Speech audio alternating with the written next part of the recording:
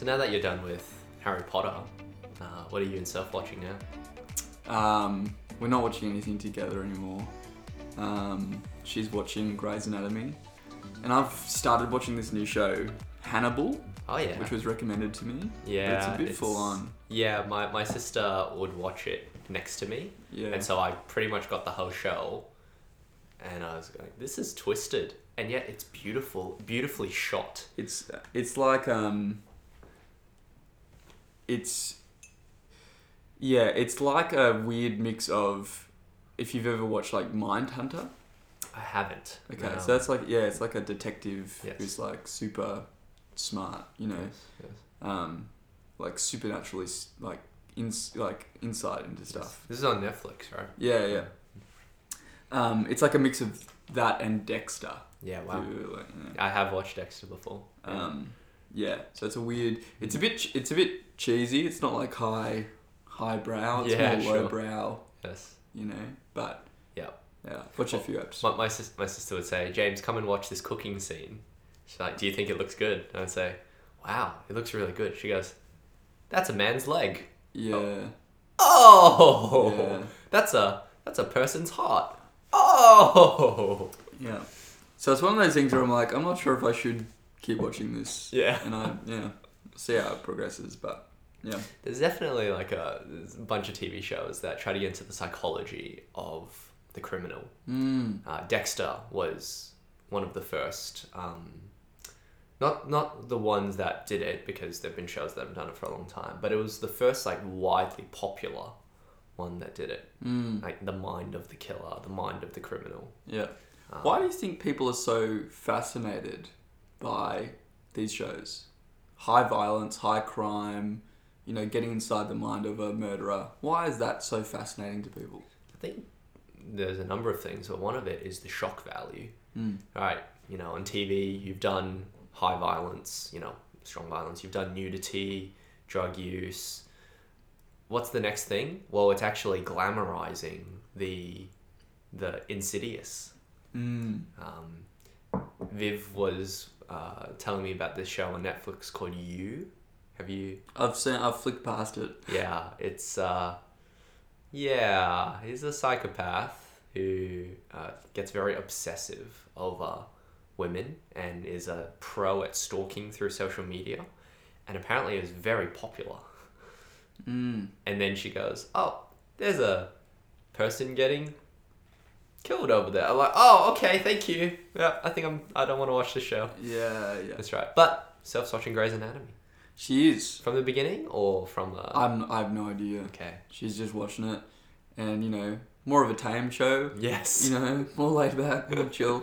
Although she says, like, quite dramatic. Yes. Like, unrealistically dramatic. And I do, like, the only, like, bits... I've only watched 2 scenes of Grey's Anatomy. One, I just happened to watch them, random scenes. So I feel like they're representative of the whole show. Yeah.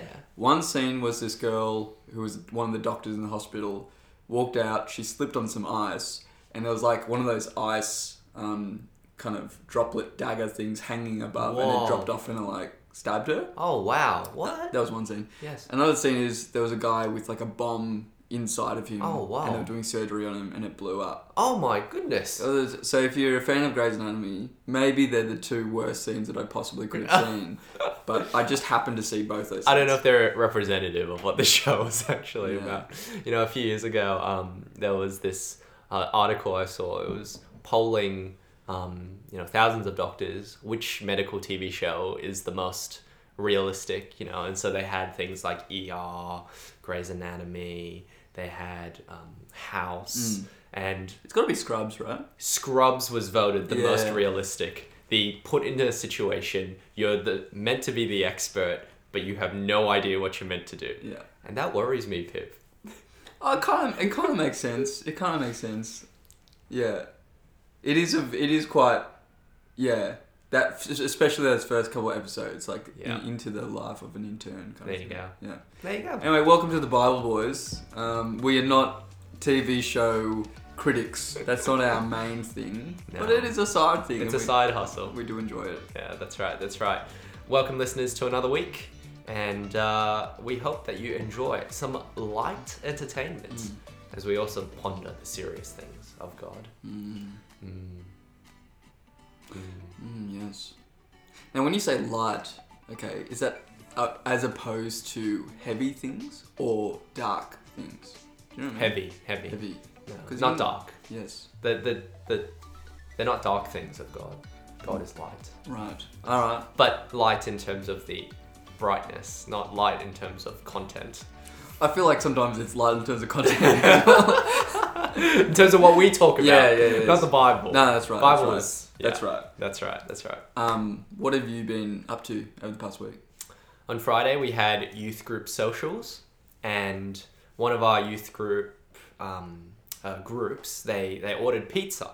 So I thought, all right, cool. You know what? Let me go pick it up for you. You stay with your youth. You spend good time together. It's a social night, right? And so I went to Domino's, and on the front piece of glass, it said, this store has a maximum number of people in the foyer. I looked inside the glass, and there were 7 people standing there. And I thought, oh, well, my order's done. Well, sorry, not my order. The youth group leader's order is done.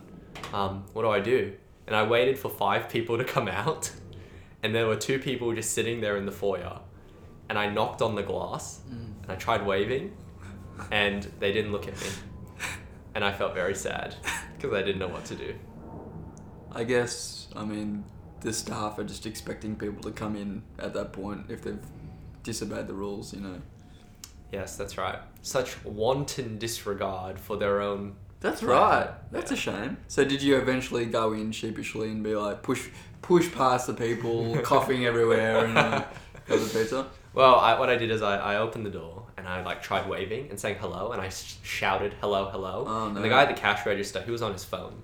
He wasn't even looking. Yeah. And then one of the managers came out and said, oh, just come in. And I said, oh, but your COVID safe plan says 2. And he says, it doesn't matter. And I said, no, I think it does matter. There's no use having a plan if you're not going to enforce it. I actually said that to him. There you go. And then he let out this huge sigh. It was very audible. Like,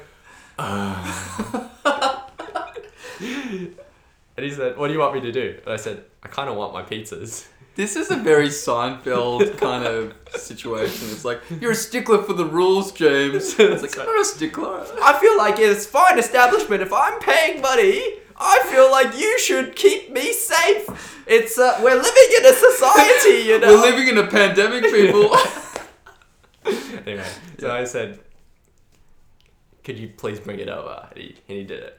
Nice. So there you go. There you go. That's something that happened. You had social. I did have a social. What was your social? We just chilled out. I said no. I said bring your own food, bring your own drinks, and we're not sharing. Okay? Because sharing is not caring in a pandemic. That's right. It's true. And we played FIFA. Nice. We played one of the older Call of Duties for a bit. We watched some YouTube. Ooh. Just kind of random clips of memes, you know, trying to resonate with the youth. Get some memes. Get in touch. Yeah, that's right. That's it. Nothing noteworthy there, really. Mm-hmm. But on Saturday night, I went to a friend's place for dinner.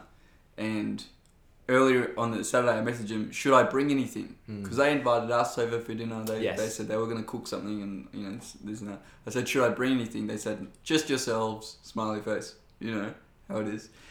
And as I was walking the door, I realised maybe I shouldn't have taken that literally. I was like, I too readily accepted that. And I should have considered bringing something.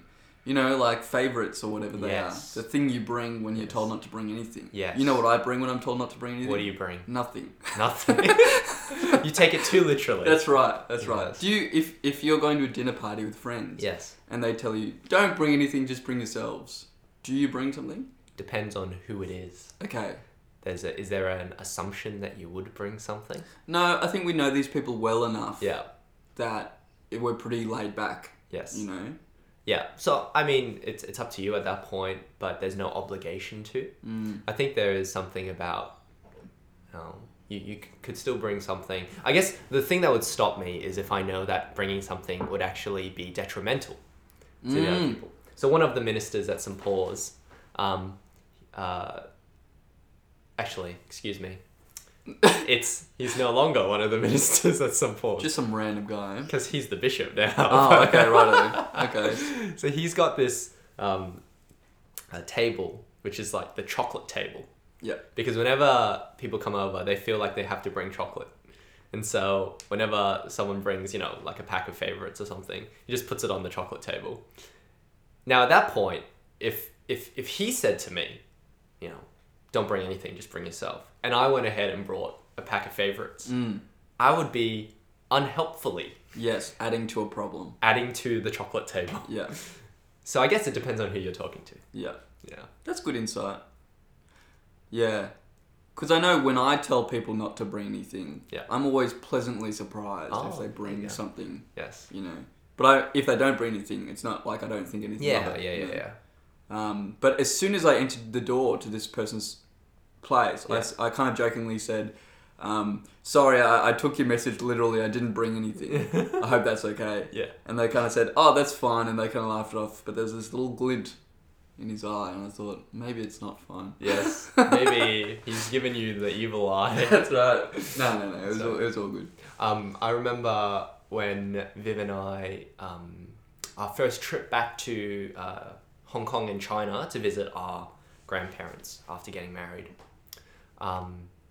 My grandparents in Shanghai said, oh, you don't need to bring anything. And we took it quite literally. Oh, we don't need to bring anything. And then my mum, when we got back to Australia, I said, what did you bring? And I said, oh, we didn't bring anything. She said, why? Why did you bring nothing? I said, well, we got told not to bring anything. She's like, yes, but in Chinese culture, when you're told not to bring anything, that means you have to bring something. Wow, okay. And I said, oh no, what did I do? I'm like, what should I have done? She was like, this is what you should have brought, this is what you should have brought, I said, well, what happens when he says bring something? And then she said, that's when you double whatever he asks for, your grandpa. Yeah, right. It's like, oh. Or you don't bring it because it's rude to ask people to bring things. And so you flip it. And you don't bring anything as a power move. With my grandparents. I know you asked me to bring a salad. Yes. That was out of line. And in protest, I'm not bringing anything. Yes, grandfather, grandmother. That's right. No. It's too much. Come on, it's, cross an ocean. That's it. Yeah, you bought plane tickets. Right? I mean, come on. Anyway. That was fine, yeah. What have you been up to? Well, that's basically it. Going to my friend's place and not bringing anything. But we did play some video games that night. Oh, there you He was showing us his Nintendo Switch. Yeah, nice. And we were playing Overcooked. Nice. 1 or 2? 2. So we're like making stuff, running around. It's pretty good. Very good. Played some Zelda. Nice. Yeah, it's a good night. Wonderful. Anyway, I'm keen to know, James, what have you been reading in the Bible? Because we are the Bible Boys. We are the Bible Boys. After all. And that's what we enjoy talking about the most. It's true. So what have you been reading in the Bible? Well, I am giving a talk at youth group this week on the second half of Galatians chapter 2. Nice. So I've actually finished reading Galatians in my personal Bible reading, but spending a bit of time in Galatians chapter 2. Yep. Specifically verses 11 to 21. And this is the scene where Cephas, also known as Peter, is eating with the Gentiles, and then a Jewish group from Jerusalem come, and Peter shrinks away from eating with the Gentiles, and then Paul confronts him to his face and calls him a hypocrite, calls out his hypocrisy, and then talks about justification through faith alone, apart from works. And working on the passage, it was wonderful to be reminded again of the truth of how in Christ we don't need to work for our declaration of righteousness. It is a gift. As verse 21 says, I do not set aside the grace of God, for if righteousness could be gained through the law, Christ died for nothing. If we could actually work for righteousness and a perfect declaration, then why did Jesus have to die? Why did God show us his grace if it would be possible? But the thing that really struck me, Pip, is a reminder that this doctrine of justification through faith alone actually comes up in the context of a communal dispute, or a dispute over the way in which you're meant to relate as a community of God's people. In other words, Paul brings up this doctrine in the midst of a communal matter, saying that you're not actually living with one another properly. Peter, you're not relating with the Gentiles as you should. Which is fascinating, because I can't remember the last time I heard a sermon that related justification through faith alone explicitly with the way in which, as a community, we're meant to relate with one another as brothers and sisters. I've read a few articles on it. I've read a few commentaries on it. But seeing that link, because in this passage I've heard preached before, it's just very much a, have you been saved? You need to, trust in Jesus without works, which is absolutely true. But then the application in this passage is about that because you're all justified through faith alone, you have no reason to cause these divisions with one another. In fact, you should be united in Christ. Anyway, so that's what I've been thinking about. Do you think like the reason that connection between justification by faith alone, grace alone, and into like community, unity and harmony, the reason that that's not brought up heaps is because this is being written into a context where there's Jews and Gentiles, and the Gentiles are supposed to appreciate and believe and understand the law, or at least come into that understanding. The Jews already do, and at the same time, the Jews are supposed to, let go of the law in a sense, let go of at least the practice of the ceremonial law, because it's all been done. And there's that weirdness in that kind of Jewish-Gentile mixed community. Whereas in our kind of situation, there's not really that mix of Jew-Gentile. It's just Gentile, and we all kind of get on with the justification by grace. And there's no faction within our church being like, well, what about the Old Testament law? Aren't we still supposed to be circumcising? And I mean, yeah.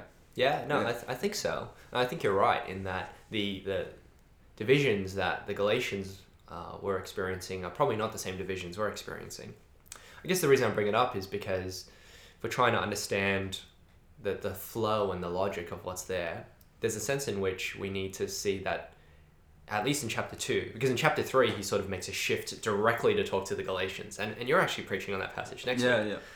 In chapter 2, in the second half, he does bring it up in the context of Peter's hypocrisy in the way he relates as a community, in the community. And I think, therefore, preaching it, you need to apply it to, well, are there hypocrisies that we have as the community of God's people in the way we relate with one another? Where, sure, we're actually brothers and sisters, but I don't really want to associate with those people because I don't really feel like I'm united with them. Or I don't really think that they're worth my time because whatever it may be. Are there divisions that we have in our community where we may feel connected to a particular group of people and want to neglect another group of people, or even shun another group of people that we think are more determinative than the fact that we're united in Christ? We're actually justified as God's people in Christ. Do we think that And actually, you know what? Forget our local church for a second, more widely. When we think about other Christians, are there certain Christians who we would say, no, I can't be seen to associate with them, because if I am seen to associate with them, then this other group of Christians will think I'm actually, going liberal, perhaps, or letting go of Jesus, or, I'm doing the wrong... You know what I mean? So I guess, do we cast judgments on one another based on our communal associations? That become more powerful than the fact that, no, in Christ, we are declared as righteous. We are accepted before God. I think that would be just another dimension to what we see here in Galatians that doesn't get picked up again, at least in quite the same way. Maybe you have something at the end of chapter 3 about that, but this idea of communal associations isn't explicitly found for the rest of Galatians. Yeah. Oh, chapter 6, bear with one another. Anyway. Yeah. But I guess one of the challenges in preaching these passages is getting people into that world. Yes. And transport. I mean, so much of the New Testament letters are about this tension, of the Jew-Gentile tension, faith versus works, and getting people into that world is really important in preaching. Like the passage. So the passage I'm preaching on, which is chapter 3, Galatians 3, 1-9.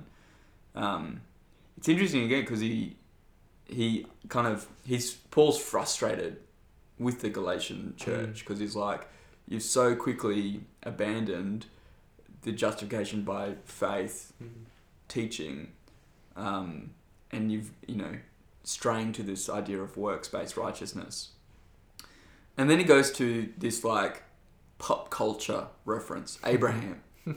Pop culture. Yeah, that's right. Love it's it. like everyone knows Abraham. So let's think, okay, Abraham. Everyone wants to be like Abraham. Yeah.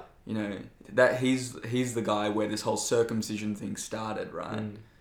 But was that the first thing that made him right with God? No, he was a guy who had faith in God. He believed in God, and went where God told him to go, and was willing to make big sacrifices in pursuit of trusting God and following God. And then circumcision came later. But again, preaching this to youth, many of who like didn't grow up with the Abraham stories, don't really know Abraham. You've got to kind of, he's not a pop culture reference for them, and so you've got to explain. Abraham was like, Logan Paul. No. Oh my goodness. Not Logan Paul. He was like, who's Kanye West. Not quite, He was a select, like, people knew Abraham. They want to be. Let's say Michael Jackson. A big deal. It was a big deal. The Beatles. There you go. Michael Jordan. Yes. Abraham was the Michael Jordan. Sure. Yeah. That's it. Yeah. Oh, that's an interesting, I just thought of an analogy, right? Okay. I just thought about Abraham having a shoe line called Air Abes, but anyway. Air Abes. Sorry, continue. Abraham. Abraham. Yes. You'll be the heir of... Anyway. Sorry, I cut you off. No, that's cool.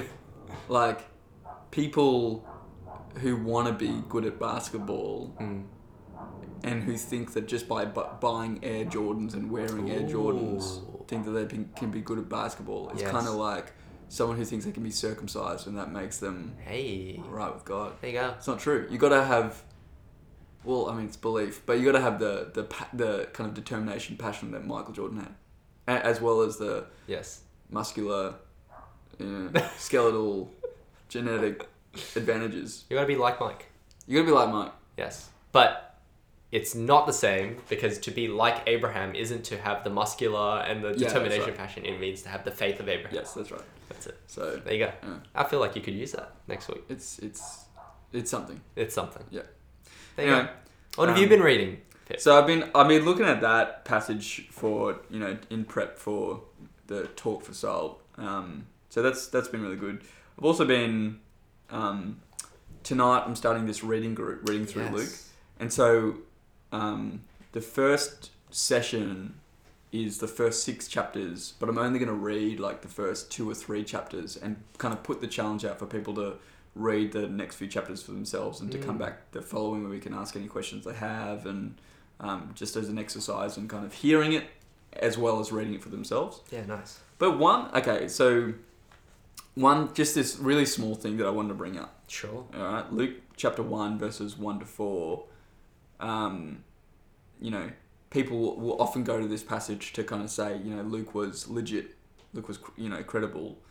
So it says, inasmuch, so this is the beginning of Luke's gospel. It says, inasmuch as many have undertaken to compile a narrative of the things that have been accomplished among us, just as those who from the beginning were eyewitnesses and ministers of the word have delivered them to us, it seemed good to me also, having followed all things closely for some time past, to write an orderly account for you, most excellent Theophilus, that you may have certainty concerning the things you have been taught. So, okay. So I feel like I've read this passage heaps of times, but 2 things stuck out to me, questions that I don't have answers to at the moment. One is verse 1, where he says, many have undertaken to compile a narrative of the things that have been accomplished among us. So Luke is writing at a point in time where he already knows many people have tried to compile a narrative of Jesus' life, death, and resurrection. But we have like Matthew, Mark, Luke, John. Mm. So what happened to those other attempts? Mm. Do you know what I mean? Yes. From what I know from the first century, I don't know of any other accounts from the first century that we actually have access to. I know of some from like the second and third centuries, but I don't know of any other gospels that didn't make it into the Bible from the first century. So that's really interesting to me that other people were writing. The other question is that Luke had followed all things closely for some time past. When did that time start, I wonder? Because Luke wasn't one of the 12. No. And he was a close companion of Paul. Yes. As he travelled in Acts. I do wonder, at what point, how did Luke know these guys? How did Luke come into the fold of the disciples, and, how did he get access to those eyewitnesses? And would he have lived in the same region if he was able to go and get access to those eyewitnesses? Did he travel from elsewhere? Did he see Jesus crucified? Yeah. Those questions come to mind for me. It's a really good question. I remember the last time I was reading Acts. If you come with me to Acts 16, there's an interesting thing that happens in the language of Acts where, from Acts 1 all the way to Acts 15, there's, Paul did this and then Peter did this and Paul and his companions and, Peter and so on and so forth. So you notice, for example, verse 6 of chapter 16 of Acts, he says, Paul and his companions traveled throughout the region of Phrygia and Galatia. And then verse 7, when they came, right? Verse 8, so they passed by. But then, look at verse 10. After Paul had seen the vision, we got ready. And then for the rest, I don't know if I can say for the rest of Acts, but for most of the rest of Acts, there's the we language. Right. So it's interesting where you've got Paul and his companions, Phrygia and Galatia, which is like modern day Turkey. Then you got verse 7, they came to Mysia and Bithynia. And then verse 8, down to Troas. Verse 9, Paul had a vision of the man of Macedonia. Verse 10, we got ready to leave for Macedonia. So, Luke, you could infer, Luke started joining them at Troas. Right. That's interesting. Yeah. That is interesting. But if you join them at Troas... Oh, yeah, no, just inferring it based on the pronouns here. Yeah. Because I'm wondering, after Acts 16, do they make any return to Jerusalem? Oh dear. I'm just wondering. I've forgotten now. Because when Luke says he's investigated the eyewitnesses, yes, is he referring to just maybe Paul and Peter? Because Peter was in Rome as well, right? Yeah. I don't remember exactly. I mean, presumably because at the end of Acts, you've got Paul under house arrest. Luke would have been traveling with Paul for a while. And so a lot of things that Paul and his companions knew about, Luke would have been able to gain knowledge about. Yeah. Excuse me. But yeah, I mean, I guess it doesn't answer your question about, which eyewitnesses did he talk to. Yeah. But it does, I think in Acts, it's clear that at least for a good deal of time, Luke was traveling with Paul and his companions and was able to gain the knowledge that they had. Yeah. And then maybe, after Paul was in house arrest, Luke was like, all right, well, I'm going to go to Jerusalem. I'm going to do my thing. It's interesting that at the very end of Paul's life in 2 Timothy, Luke is back with Paul. So in 2 Timothy chapter 4, Paul is in prison having gone through a trial. And then in verse 11, he says, only Luke is with me. It's interesting as well, his next sentence in verse 11, where he says, get Mark and bring him with you because he is helpful to me in my ministry. Is that the Mark? Probably the Mark. Wow. Okay. Which, if you remember in Acts, like, one of the reasons why Paul and Barnabas had a dispute was over Mark. Yeah. Because Paul didn't want Mark to come anymore. Yeah. And Barnabas did, and so they split over that. Yeah. And Mark, also known as John Mark, went with Barnabas and then presumably like hooked up with Peter. And then here at the end of Paul's life, he's like, Luke's with me. Can you bring Mark as well? Because he's useful to me. Yeah, yeah. So, like, you know, over the course of those years, maybe at that point, Mark wrote his gospel. And Paul's like, yep, that dude's all right. And bring him over. Yeah, yeah. So I get so confused because there's Mark and John Mark. John Mark and Mark, same person. Oh, they are? Same person. Okay. At least as I understand it. Yeah, Right. Yeah. Right. And then so it's like, did John Mark write the Gospel of Mark or the Gospel of John? No, that's another John. Yes. There are like heaps of other Johns. Yeah, that's right. And who wrote all the 1 John, 2 John, 3 Revelation? Was it all the same John? That's right. I get confused about those things. That's right. So yeah, I mean, I think that there's a lot of companioning and actually crossing paths, and presumably around this point,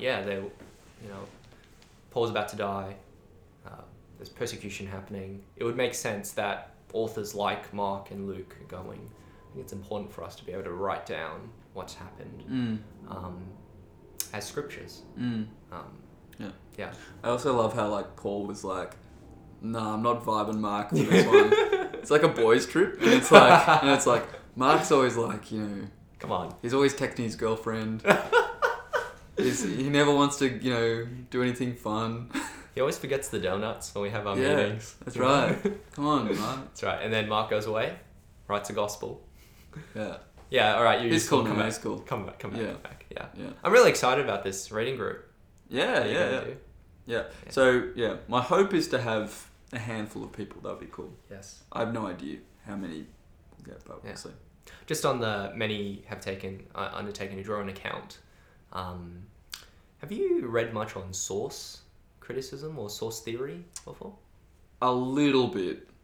And much of it I skim over and I'm just like, no, that's for another time. Do you know what I mean? Yep, that's right. Do you ever read things and like, there's no point in memorizing that because that's not for now. Like, I'll learn that later. Yes. But so like, there's significant crossover between like Matthew and Luke, and is the idea that they came from a source. There's like Q. I'm gonna throw Q out there. Q. That's a source. Right. Yes. Well, the idea is that actually Matthew, Mark, and Luke.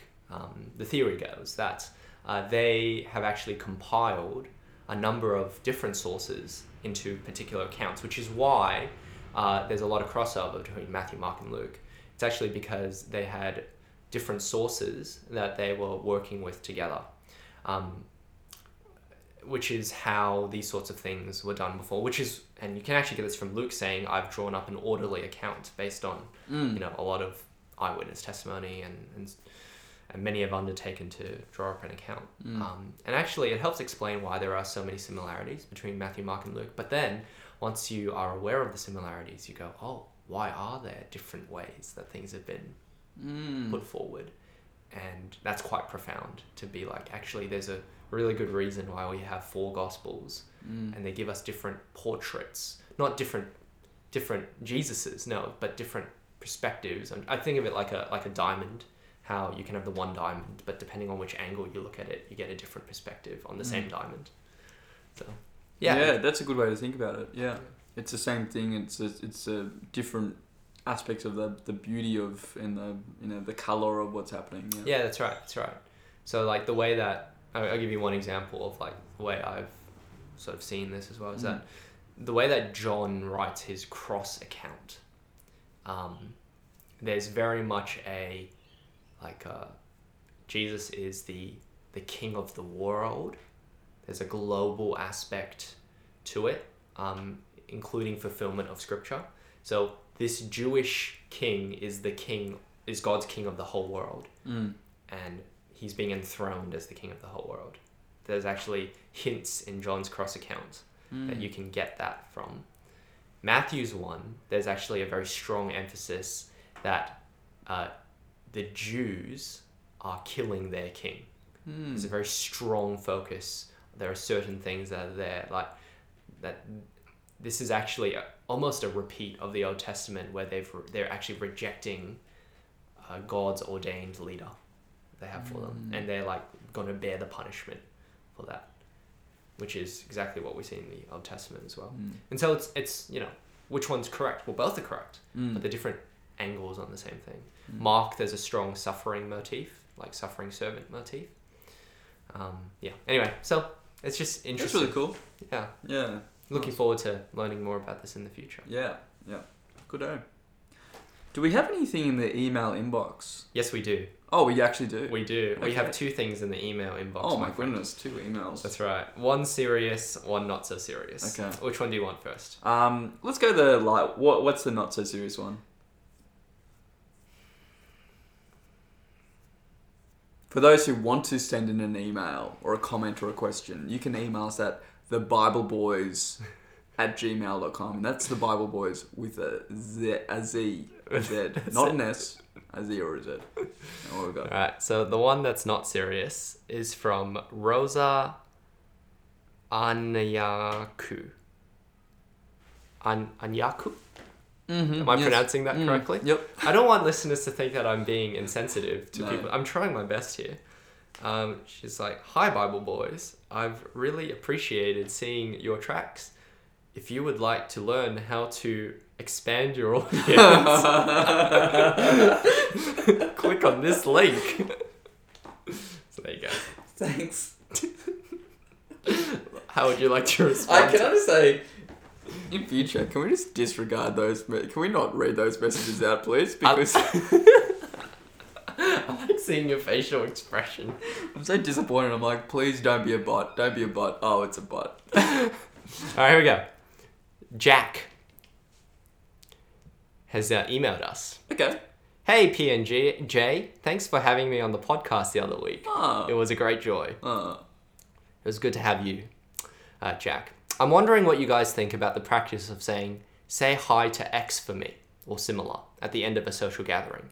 Recently, I was visiting a friend, and as I went to leave, he said, "Say hi to Katie for me." And it got me thinking on the drive home. How should I respond in that moment? I could have said, "Will do, and you say hi to Jess," his wife, for me. But such a bland reciprocation would feel a bit inauthentic. I didn't come up with such a request myself. I'd only really be saying it out of politeness. Does that make this saying a bit of a power move? You must be the first to express your concern, to pass on greetings to the other's significant other, lest you have no right of reply. Finally, if I'm going to say I will say hi to Katie for him, I want to keep my word. But something feels a little hollow about getting home and telling Katie that such and such said hello. Is there a better way forward? Yours awkwardly, Jack. Ah, excellent. What a great question, Jack. That's awesome. Now I've got a confession to make, which is that I'm a serial offender when it comes to saying, "Oh yeah, I'll say hi to Soph," and I never do. When people say, "Pass on your love to your parents, pass on your love to Soph," I'm like, "Yeah, no worries." Never happens. I don't think I've ever passed on any hellos in my life. There you go. So See, I recently passed on a hello for Viv. Yeah. And she said, "Oh, hi back." And then it's like, well, what am I a messenger now? Am I supposed to Am I message the messenger them? boy? Yeah. You know what? I heard, speaking of power moves, I heard a really strong power move once where I wasn't in this interaction. I was listening to it, and 2 people were talking, and one person said, "Oh, say hi to, your significant other for me." And the person said, "Oh, you can say hi to her yourself." I was like, whoa. Whoa, that's a little bit aggressive. No, but it didn't come across as aggressive at all. Okay. Like, I was like, whoa. And then like, "Oh yeah, I think I will." And I sent a message.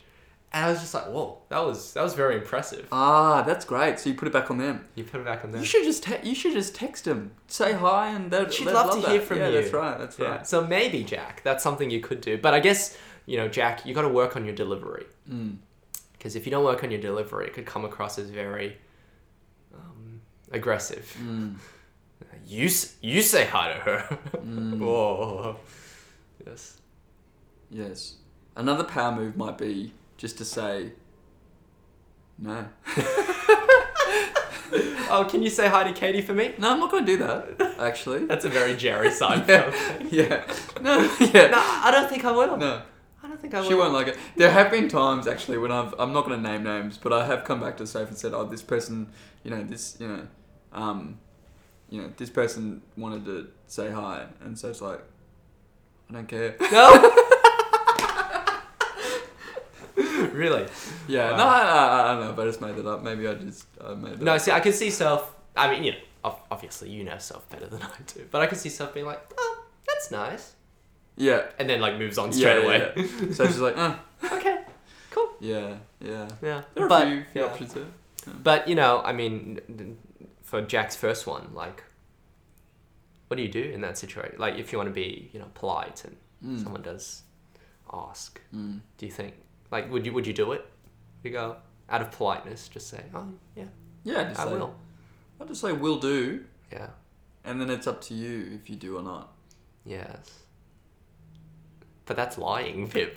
I know. I can't. But one of my questions is, doesn't Paul do it?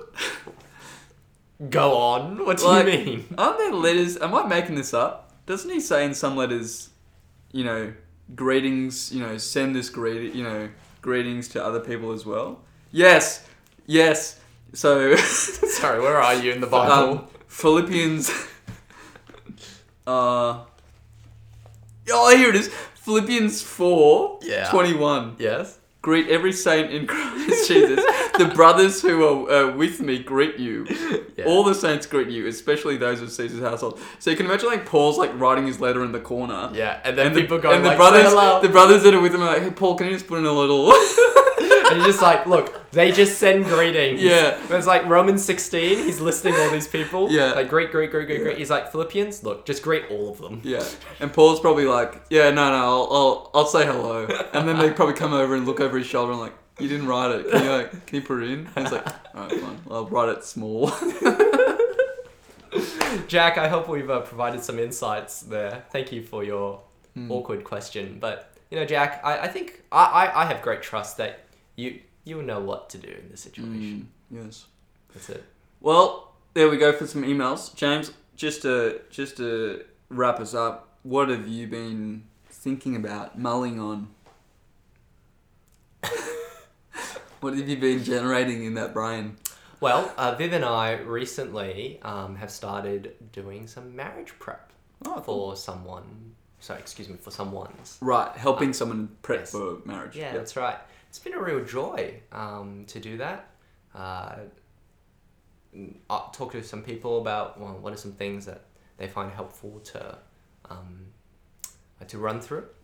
And then I did this Prepare Enrich Facilitators course. Did you do Prepare Enrich in your I think I marriage did. prep? Yeah, did a survey. Yeah. Yes. Questionnaire.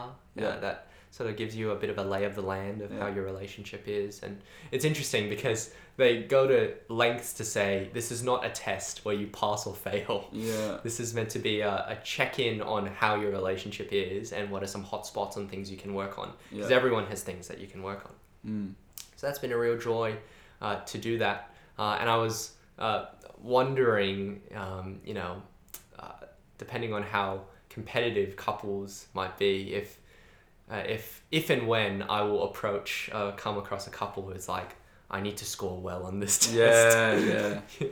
I need to do well on this test. Yeah. And you're meant to tell the two people, don't talk about your answers. Yeah. Like you're not meant to correspond. But what will happen one day, Pip, if I find out that a couple, we're working together on it. Yeah. What do you do in that? Like, if it's at school and they do that, you fail them, right? That's right. But in marriage prep, you make them do it again, probably. Is that what you do? I don't know. It does show. It's actually a good sign. Maybe that's the ultimate test. Mm-hmm. That if they disobey you and work together, that's the ultimate golden pass. It's like, yes, you're ready. It's like... So you're saying it's a good thing? Yeah, it's like a Karate Kid moment where it's like, you've passed the test and you've colluded on the results. You are ready for marriage. You have more allegiance to each other than you do to James and Viv. Yeah, that's right. That's the golden ticket. Yeah, at that point, that's funny. At that point, you're just like, how helpful are these results here as we go through it? Yeah. But anyway, it's been a real joy. I wonder though, what will you do if the results come back and they're completely different? Do you is it like one of those, moments like a doctor has to, give some bad news. You're like, I'm sorry, but it's just not going to work out. Well, that's the thing, right? So it's there are these, without getting too into it, like that, like in terms of the facilitator side, there are particular things it can tell you about how well you're going. One of the things that's really interesting that I learned is that you can have like complete disalignment on like interests, how you rest. But if you have super strong alignment on commitment and core spiritual values, your marriage can work. Yeah, nice. Which is fascinating because I was making, like, I think I knew this already, but then to have research, because they have like thousands of data sets where they've looked at this. Yeah. And people can have wildly different personality styles, but if they major on commitment, major on core spiritual values, the marriage will work. Sorry, can work. Which we shouldn't be surprised by that. Yeah, totally. There you go. That's what I've been thinking about. What about you, Pip? Okay, so I've been watching a bit of Dragon's Den or Shark Tank. Yes. All right. Yes. You were telling me about this on Friday. So I told you about one idea that I came up with, which was... Your idea, yes. My idea, which is basically masterclass, like you see on Facebook. But HSC. Except for HSC students. And Yes. get other HSC students to teach it. Copyright. I came up with another... I'm not sure if I told you this idea, but I came up with this business idea. Yes. Which is crowdfunding debates between people. And it's kind of like what you do is people can put up like 2 or 3 or 4 or like a panel of people that they want to see have a debate on an issue. And they have their nominated people that they want to see debate, the topic, and people crowdfund it. Yeah, wow. Yes. To make it happen. Yes. And you, as the person, are then responsible to get in touch with those people that they've mentioned. Yes. Say what, like, this person's created like a crowdfunding thing. What's the, how much would you need to be paid in order to do it? Yeah. Where would you like to do it? What are some of the, and work together to actually get it going. And then and then you go back to the person who's inputted the idea and say they want these amounts and this is where they want to do it, and they help them edit their thing. People raise money for it. You make it happen. Yes, it's like the boxing, what they do with boxing matches, don't they? Like you got a sponsor to try to get 2 people in a ring together, and you need like crowd support. Yeah. But debates. A UFC of debating. You have an octagon. UDC, Ultimate Debating Championships. Yes. And An octagon? You get an octagon with a cage, Yes. and you get people in, and they sit there, and on a table, and they just debate, and they have rounds. Yes. And you have 10-minute rounds. Yes. Boom, go. And it's like free for all, Yes. right? Yes. And then you have an audience votes on objectively who do they think is the strongest in this debate. Yes. That could be fun. I agree. I guess there's a question of how do you pick the audience so they don't just stack the votes, you know? Yeah. I think though... So I'm getting too nitty gritty. No, that's good. I think I would be the judge. You would be the judge. Because at the end of the day, Yes. with UFC, Yes. they have referees, they have judges. Yes. And if it's not a knockout, which I guess in debate equivalent is someone just like flips the table and leaves the stage, that's a knockout. Yeah. But if it's not a knockout, then the judges have to decide. Yes. And they work together. So what I would probably get me and like two other people, could be you and someone else. Yes. And we kind of judge, and we go on the stage and we say, winner by 43 to 42, and hold up the hand of the winner, and the crowd's like, boo. That could be good. Yeah, I'm just imagining, Las Vegas. There, I've never been to Have you been to Vegas before? No, I have not. But as I understand, in Vegas, they have boxing fights or they have special events or whatnot. They can't do that stuff now because of COVID. Yeah. So we have a new welcome to the Mandalay Bay UDC title fight number 1. Let's get ready to argue. Yes. Oh, I love it. Who would be the first? If you could pick any 2 people in the world to debate each other, Ooh. Who would you pick? Oh, wow. It's a really good question. I would want to get John Lennox Yeah. and... Oh, man. Come on, give me another person. John Lennox. It doesn't have to be a Christian person. He's already he's got debates on with Richard Dawkins and Christopher Hitchens. Yes. But you see, I feel like having cross-discipline arguments, debating each other, would be fascinating. I would like. Okay, I reckon I've got it. Go. John Dixon. Yeah. Joe Rogan. Oh, there you go.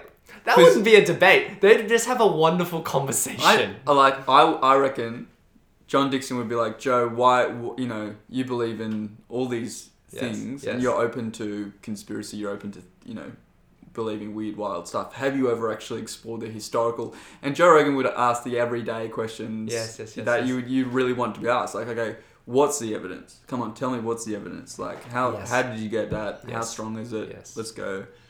I reckon that could be really good. Well, you know what, though? You're pretty much just saying you want to take the Joe Rogan podcast and make it big. Like, and make it accessible to everyone. And add a bit of money and glitz and Wouldn't that be ironic if Joe Rogan got in the octagon and did his own podcast? Like, not for MMA. Yeah, that's right. No. Yeah, maybe that. I don't know. It's really interesting. I was just listening to a few guys talking about universities. And universities used to be, a whole bunch of people in different faculties, sure. But they would brush shoulders with each other and, like, talk about how their bits of knowledge affect different disciplines. And actually, theology and philosophy used to be the things that were overseeing all of that, because theology and philosophy actually has a concern about every single discipline of knowledge. But nowadays, that's not how a university runs. Every faculty is separate. They do their own thing. Yep. There's, like, their own knowledge. But, like, bringing together the brightest minds in every field and having them talk to each other, that'd be awesome. That would be cool. Yeah.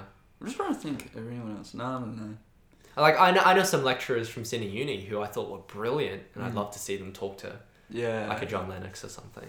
Yeah. Yeah. Anyway, there you go. Maybe like Andrew Hurd and, like, someone else in Churchland about, like, what's the best model of church or something like that. Yeah, that's right. So, like, having a space for ministry leaders to not debate, but more just constructively sort of interrogate each other's way of doing things with a view towards the common end of honouring God. Yeah. That'd be awesome. Yeah. Anyway, that's my Shark Tank idea. There you go. I will fund you. What's the line they use? Like,